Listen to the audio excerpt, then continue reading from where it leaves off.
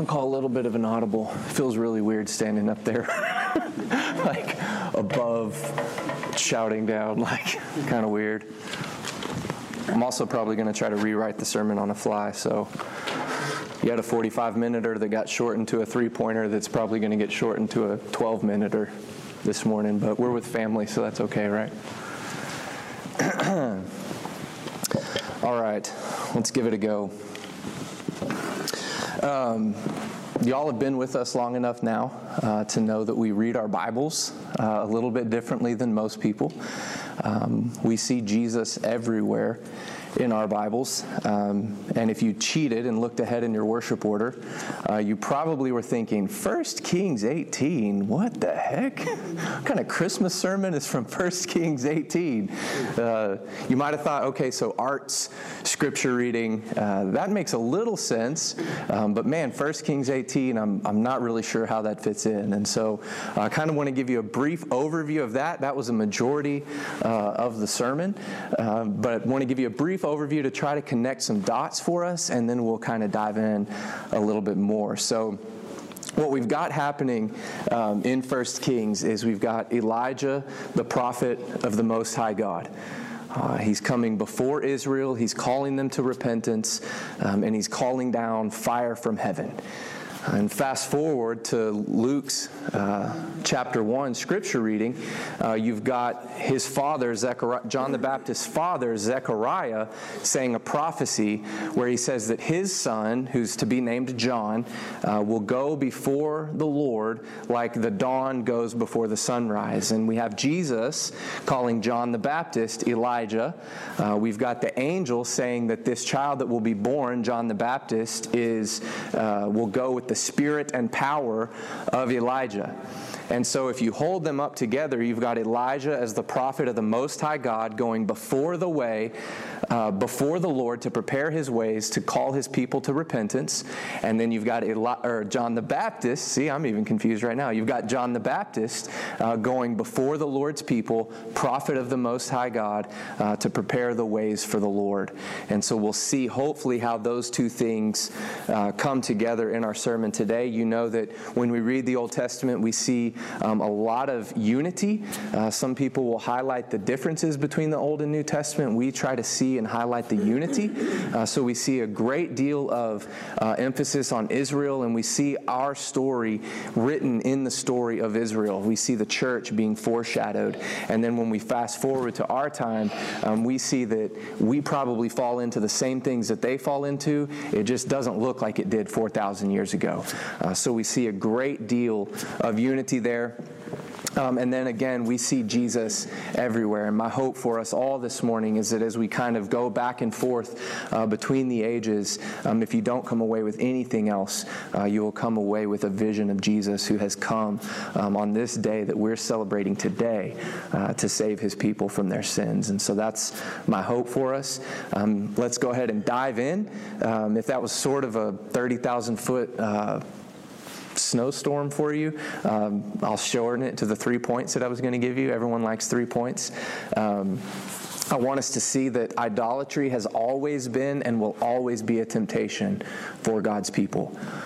Then I want us to see that God is for his people, even when his people are against him. And then I want us to see that God does the impossible to bring his people to repentance and to praise his name. So those are the 3 things we're going to look at from 1 Kings chapter 18. And so if you would, to honor the reading of God's word, I would ask you to stand. We'll be in 1 Kings 18. If you don't have your Bibles, it's there for you in the worship order. But we will start in verse 21. And we will go all the way down to verse 39. So it's a little bit longer of a scripture reading, but there's some good stuff in there. All right, hear God's word. And Elijah came near to all the people and said, "How long will you go limping between 2 different opinions? If the Lord is God, follow him. But if Baal, then follow him." And the people did not answer him a word. Then Elijah said to the people, even I only am left a prophet of the Lord, but Baal's prophets are 450 men. let 2 bulls be given to us, and let them choose 1 bull for themselves and cut it into pieces and lay it on the wood, but put no fire to it. And I will prepare the other bull and lay it on the wood and put no fire to it. And you call upon the name of your God, and I will call upon the name of the Lord. And the God who answers by fire, he is God." And all the people answered, "It is well spoken." Then Elijah said to the prophets of Baal, "Choose for yourselves 1 bull and prepare it first, for you are many. And call upon the name of your God, but put no fire to it." And they took the bull that was given to them, and they prepared it and called upon the name of Baal, and from morning until noon, saying, "O Baal, answer us." But there was no voice, and no one answered. And they limped around the altar that they had made. And at noon Elijah mocked them, saying, "Cry aloud, for he is a god. Either he is musing, or he is relieving himself, or he's on a journey, or perhaps he's asleep and must be awakened." And they cried aloud and cut themselves after their custom with swords and lances, until the blood gushed out upon them. And as midday passed, they raved on until the time of the offering of the oblation. But there was no voice. No one answered. No one paid attention. Then Elijah said to all the people, "Come near to me." And all the people came near to him. And he repaired the altar of the Lord that had been thrown down. Elijah took 12 stones according to the number of the tribes of the sons of Jacob, to whom the word of the Lord came, saying, "Israel shall be your name." And with the stones he built an altar in the name of the Lord. And he made a trench about the altar as great as would contain 2 seahs of seed. And he put the wood in order. And he cut the bull in pieces and laid it out on the wood. And he said, "Fill 4 jars with water and pour it on the burnt offering and on the wood." And he said, "Do it a second time." And they did it a second time. And he said, "Do it a third time." And they did it a third time. And the water ran around the altar and filled the trench also with water.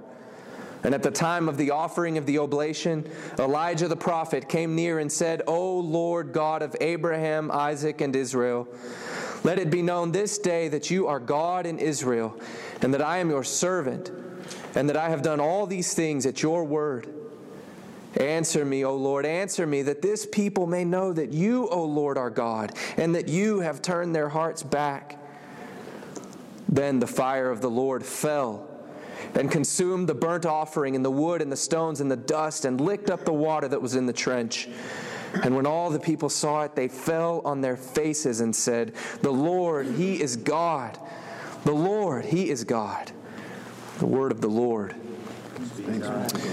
May God bless the reading and the hearing and the preaching of his word, and all the church said, Amen. Amen. Please be seated. All right, so let's jump right in. We will look at verse 21, and that kind of sets the stage for us a little bit. I'm going to go ahead, it's been a little bit, so I'm going to go ahead and read it again to you to kind of set the stage. Elijah came near to all the people and said, "How long will you go limping between 2 different opinions? If the Lord is God, follow him, but if Baal, then follow him." So what you've got going on here is you've got cultural Judaism at its best. Just like we see cultural Christianity today, where people will profess Jesus, they profess that he is their Savior, but then cultural idolatries get mixed into worship, they get mixed into our lives, they get mixed into the way we live. That's what's going on back there in 1 Kings 18. You've got God's people, you've got Israel saying, yes, Yahweh delivered us from Egypt, yes, he's our Savior, yes, he's our master, but then you've got prophets coming along and mixing the cultural idolatries and saying, well, yes, God saved you, yes, worship Yahweh, but when the rubber meets the road, let me tell you where you can really find life. When the rubber meets the road, Baal has what you need. He's going to provide for fertility. He's going to provide for your crops. He's going to provide your day-to-day needs. Yes, Yahweh saved you, but here's also what you can get if you want kind of the fullness that this life has to offer. So that's what's going on there in 1 Kings 18. And then in comes Elijah, and he says this is not okay. He's speaking from the Lord, and he's saying cultural Judaism is not okay. You cannot mix worship with Baal and Yahweh. Either pick Baal if you think that's where life is, pick him. Otherwise, pick Yahweh, because he's the God who truly has the life. He's your Savior, and he provides for you where the rubber meets the road. And so you've got there in 1 Kings 18, idolatry being the same temptation for them. Fast forward, you've got that same temptation for idolatry for us as God's people. It's not just in 1 Kings 18. It's not just now. You actually see it everywhere in between. We've heard Isaiah. That's famous scripture. These people honor me with their lips, but their hearts are far from me. You hear Jesus say to God's people again that you can't serve both God and money. You hear James say things like friendship with the world is enmity toward God. And we have to keep in mind, and this is so important for us, that they aren't talking to the world out there whenever they say these things. Elijah is not talking to anybody but God's people. Jesus was talking to God's people. James was talking to God's people. The same cultural idolatries that they had, we have. So these words are written for professing believers, not just for the world out there. We have got to constantly guard our hearts. We have got to constantly guard our minds. If we think that the cultural idolatries don't slip in or that we're not prone to follow those, then I think that there's an extreme arrogance. We have to be really careful to think that we are different from them and from the people that have gone before us. So that's kind of the first thing for us, is that idolatry has and always will be a temptation for God's people. And I think just to kind of put some realities on it. I know some of you work throughout the week, generic businessmen even. No, I don't know generic businessmen in here. Okay. Sorry. So what you see, and we experience this at work, is you've got professing Christians who will say, yes, I love Jesus. Yes, I follow Jesus. But whenever it comes right down to it, sometimes the thing that guides their decision-making or guides the way that they treat people are the profit margins or the bottom line or the fact that we're a business. And so you actually see professing Christians doing the same thing that the Israelites were doing way back then. They say, yes, Jesus is my Savior, but the God of capitalism is really the one who will give us what we need in our business. We can't bring all that religious stuff in here to the way that we live our lives in the workplace. And Elijah would say to Israelites the same thing that I would say to my brothers and sisters that I work with, is God has to subsume everything, in not only in the spiritual realm, but also in our workplace as well. And so you've got to kind of guard against that. And we see it seeping into the church. We see the church sort of buying into the cultural idolatries of the day. And so those are things that we've got to constantly be aware of, and we've got to constantly see creeping up in our own minds and creeping up into our own hearts. What I don't want us to happen is for us to say, okay, that means I'm not saved, or that means God doesn't love me. Because what you've got here in 1 Kings is you've got God coming down, sending a prophet and saying, no, these people, yes, they're against me, but I am for them. And that's the second thing that I want us to look at, is even when God's people are against him, he is for them. And you see that by him sending Elijah. Right? If he had said, no, I'm going to wipe my hands of these folks, he could have wiped them out just like he did the false prophets. You've got the false prophets at the end of our story. We didn't read it. But once this story's all said and done, once this showdown's over, Elijah goes in and slaughters all those folks. And so you've got God going up against the false prophets who say they're for him, but at the same time, you've got God being for his people, even whenever they're rebelling against him. So that's the other thing I want us to look at today.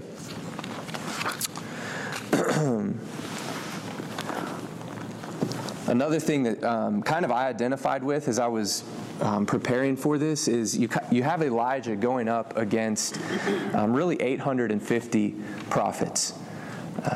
It says 450 here, but if you go up a few verses, it says there are 400 prophets of Asheroth and 450 prophets of Baal, and you've got Elijah going against all of them and saying, yeah, I'm right and they're wrong. He had to feel kind of crazy, right? I mean, you've got 850 prophets with tons and tons of Israelites following them and saying, yeah, Yahweh, and yeah, Baal. Yeah, Yahweh, well, yeah, Baal. And Elijah's coming down and he's saying, no, this is wrong. You are buying into the cultural idols. Repent, follow the Lord. And as I was reading this, I was like, golly, that's kind of scary. He's standing, and maybe y'all feel this. Look. Like, it's not like we have 10,000 people, 5 services, Christmas Eve and Christmas Eve so that we can cancel service on Christmas. Like, this is us. This is our family. And maybe you can identify with feeling a little bit crazy whenever you look out and you say, man, are you sure they don't all have it right? Are you sure they're not the ones that, or maybe are we the crazy ones? I think that's a good check. I think that's a good check for us. But you see it happening throughout the story of God's people. You've got prophets rise up and a small remnant of people rise up and say, no, we are going to pursue God. We are going to pursue Him His way. We're going to do our darndest not to bring in the cultural idols all around us. As I was studying for this, I came across a quote from a shepherd in the 16th century. This will help you. Maybe it'll encourage you that we're not the only crazy ones. He said that false teaching is easily identified by the fact that it is willingly received by all, and it is to everyone's liking. That's one. You've got another shepherd 50 years ago. So fast forward about, 350 years. He says that we have somehow gotten a hold of the idea that error is only that which is outrageously wrong. And we do not seem to understand that the most dangerous person of all is the one who does not emphasize the right things. And these were 2 men kind of standing out on their own, shouting out against the cultural idols of their day, saying these things that we kind of say to you every week. It hasn't changed since Elijah's day, hasn't changed since their day, and it hasn't changed in our day. If you think that this quote was read 50 years ago, and then you follow, those of you that were alive then, you can see what's happened to the church just in the last 50 years. If that was the state of the church 50 years ago, what is the state of the church now? I think for us, we kind of get caught up, or maybe y'all don't, but I get caught up in the parade of seeing all these huge events. There's tons of programs out there. There's tons of people gathering around, and from the outside it looks like, man, maybe God's in that. There's a flurry of activity there. Maybe God's blessed that, and maybe is He disciplining us? Is He mad at us? Is He punishing us? And I think Elijah may have felt similar. Is no one going to listen to me? There's just a few people listening. But I think it's important for us to remember that God is for us. He's for us, but He's also for our brothers and sisters out there. There are people in the churches that have bought into the cultural idolatries just like they did in Israel. But what do you have God doing? You've got Him loving them and being gentle with them and pursuing them.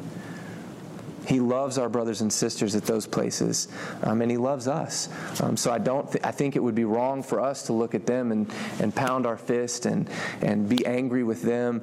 You've got God being angry at the false teachers. He definitely makes a distinction between His prophets and His people.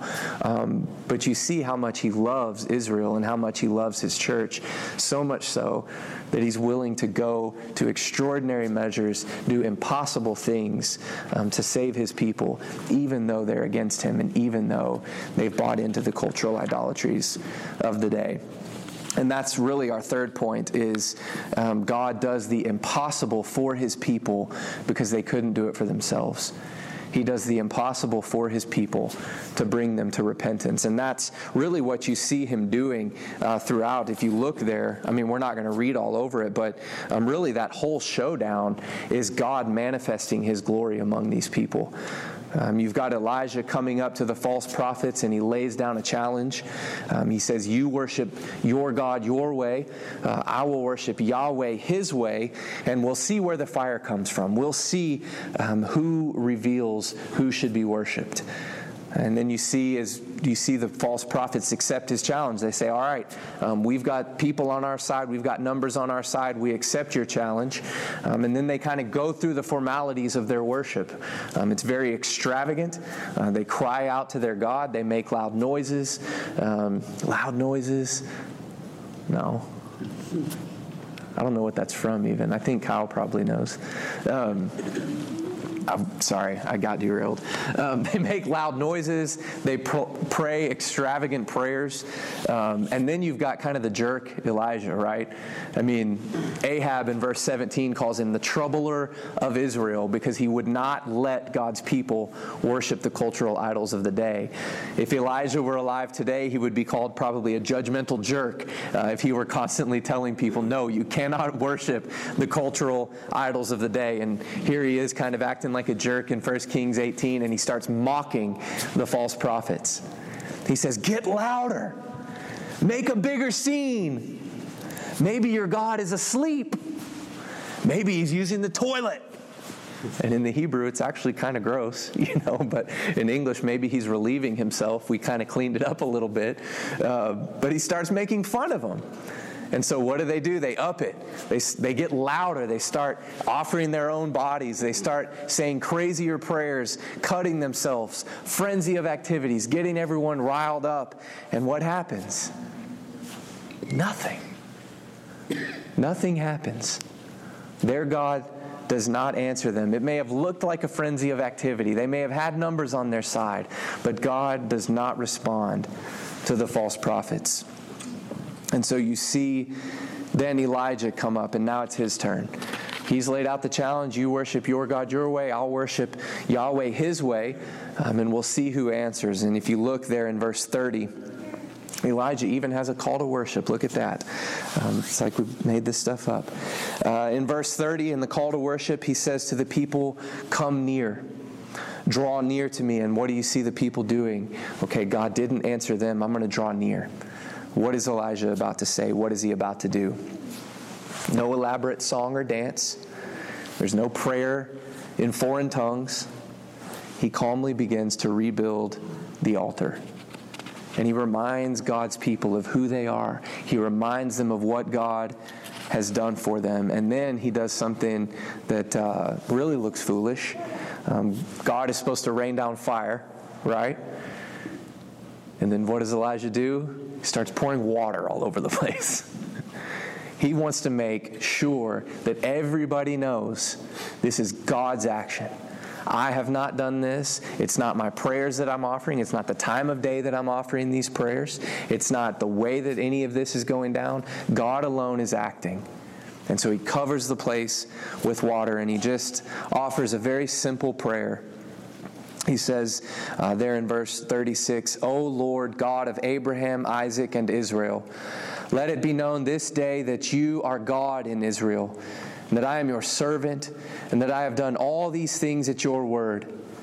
Answer me, O Lord, answer me, that this people may know that you, O Lord, are God, and that you have turned their hearts back. And then the fire of the Lord fell and consumed the burnt offering, and the wood, and the stones, and the dust, and it licked up the water that was in the trench. And when all the people saw it, they fell on their faces and said, the Lord, He is God. The Lord, He is God. Look at the simplicity of what's just happened. The false prophets try to rile everybody up, but Elisha lays down barriers for God that would have apparently limited God's ability to act. He had boring worship. He didn't try hard enough or sing loud enough or engage the people in worship enough. But because God is for his people, he did the impossible to bring his people to repentance. He rained down fire from heaven. And if you might be careful, you'll skip over a little bit. He changed their hearts.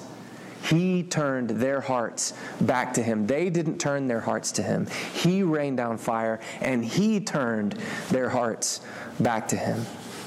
His people fell on their face, and they repented of their cultural idolatries. We're in the same boat. We are surrounded by false teachers who encourage cultural idolatry among God's people. But I want to tell you, he hasn't abandoned us, and he hasn't abandoned them. That's what we're celebrating today. He didn't abandon us.